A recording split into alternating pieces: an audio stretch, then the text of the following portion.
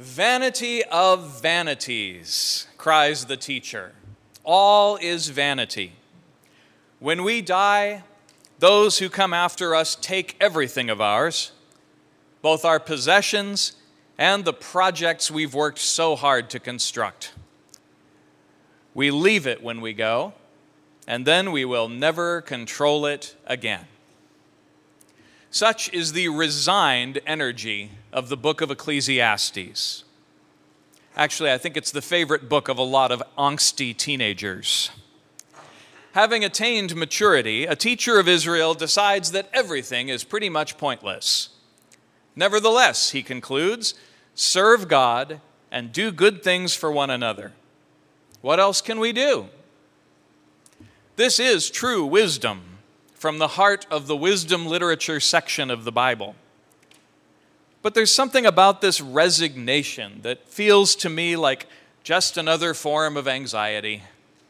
The teacher's world weariness doesn't make me excited to participate in the true joys in life. That said, world weariness is far more mature than pursuing our own comfort and security apart from the needs of everyone else. Today, Jesus gives us a parable about a rich man who seems to assume he will live forever. He hoards his possessions and just keeps building bigger barns. Who will get your money and possessions when you're gone?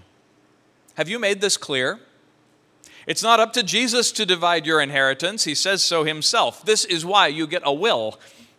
And you can do that for free right now through the resource linked in the weekly Shepherd's Crook email. But maybe the finer points of inheritance law are not Jesus' main point.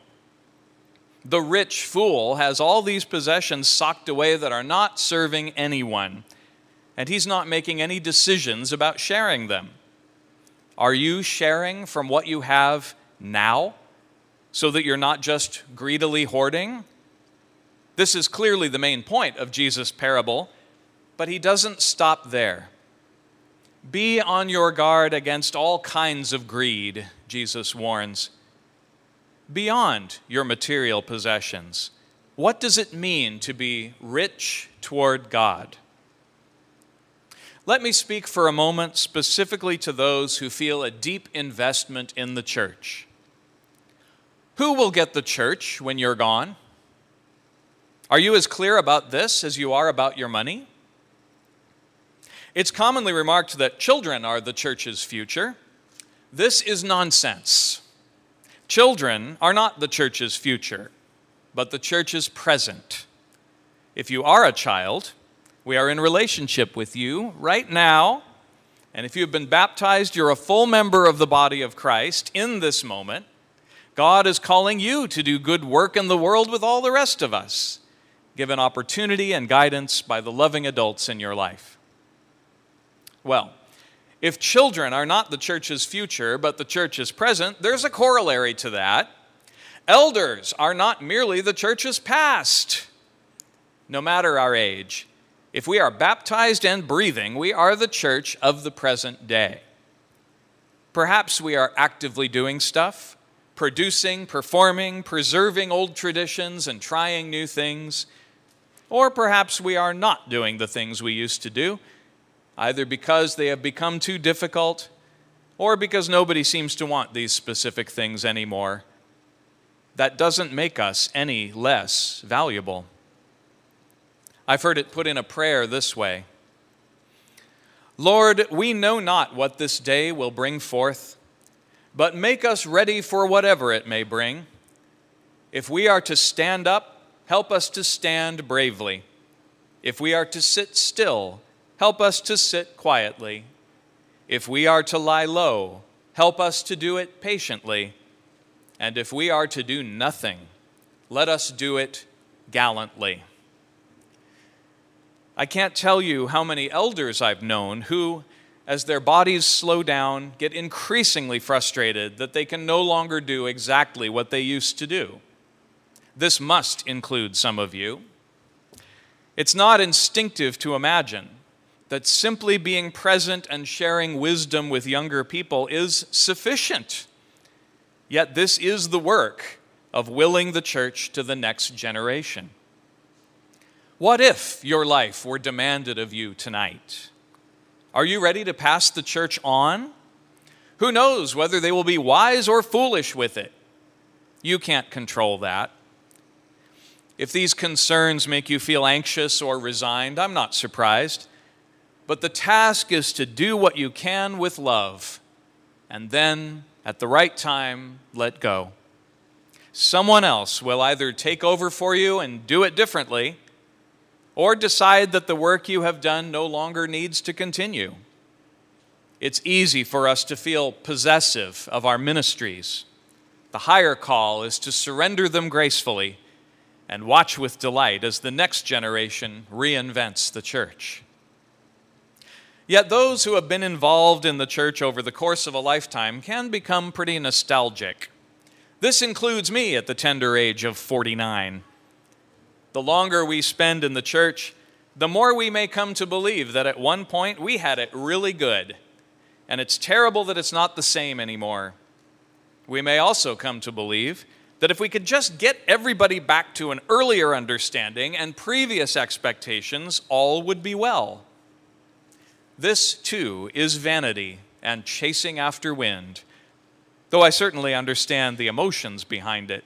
I have felt them. But if there's one positive thing the pandemic has done for us, it is to drive home the fact that we never get to go back to the past.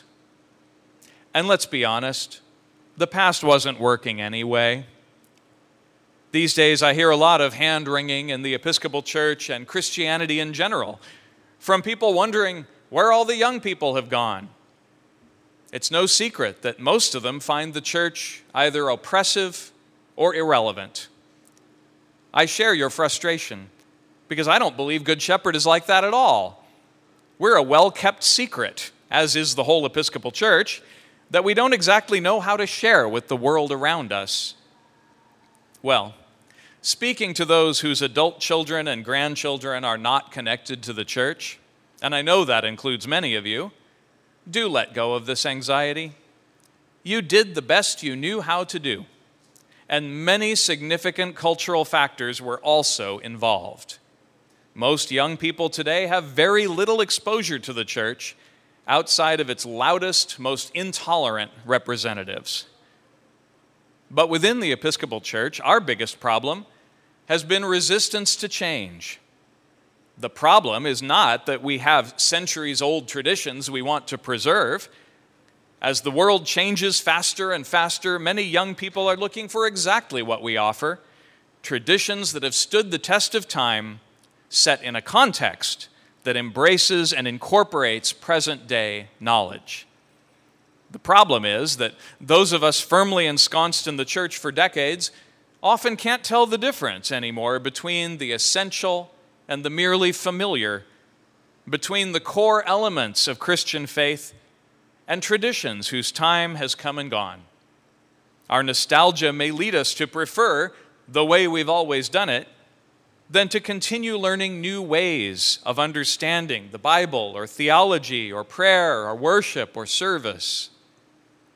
Passing on the Christian faith to the next generation doesn't happen by guilting busy people into doing things the way we've always done it.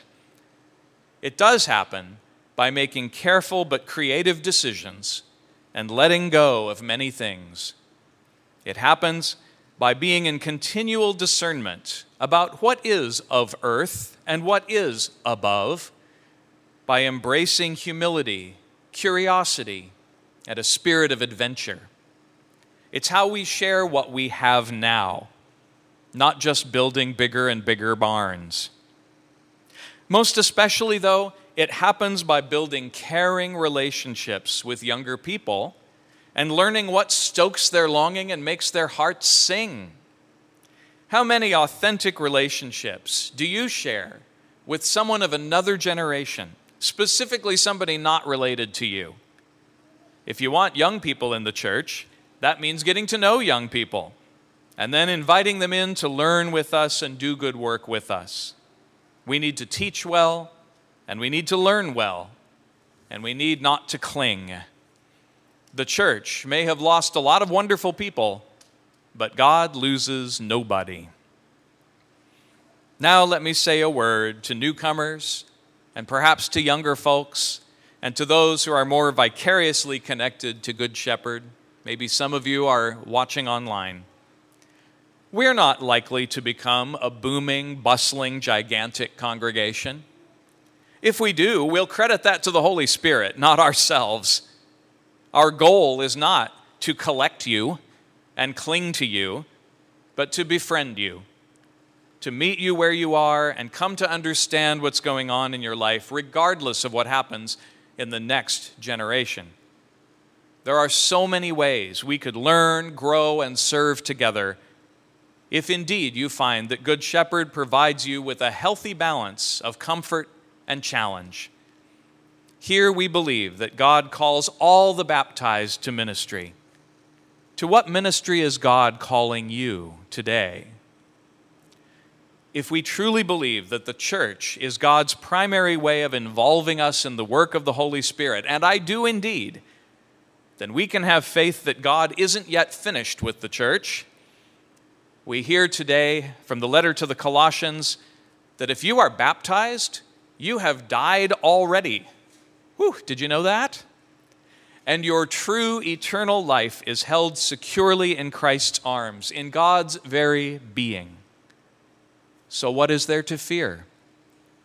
The church faces challenges today that seem insurmountable, and some of them probably are. We will often fail, but we can decide that failing authentically is better than succeeding separately. After all, to the casual observer, Christ failed completely. His supposed failure was only the beginning. Let me close with a hopeful story. A college student active in the Episcopal Church was terrified that a poor grade in one of her core classes would jeopardize not only her major but also her future career. She shared her fears with an 80-year-old member of the congregation, and then he told her about the 7 careers he had held in his life. Suddenly, the student felt so much better. When she came to college, she had not gone looking for intergenerational friendships and wisdom, but the church is one of the last places in our society where such things can really happen. This young student didn't know what she needed until the church provided it. That was God working in her life. "Vanity of vanities," cries the teacher. "All is vanity. When we die, we surrender all control of our most beloved projects. When we die, the church goes to the next generation to do with it what they will. Behold, God is making all things new, all the time, in every generation, and we have no idea what's coming. World weariness comes from what is true, so it is certainly no sin. But we can pray for the Holy Spirit to help us set our weariness within a far greater hope, that in loving one another, we can become rich toward God." Amen.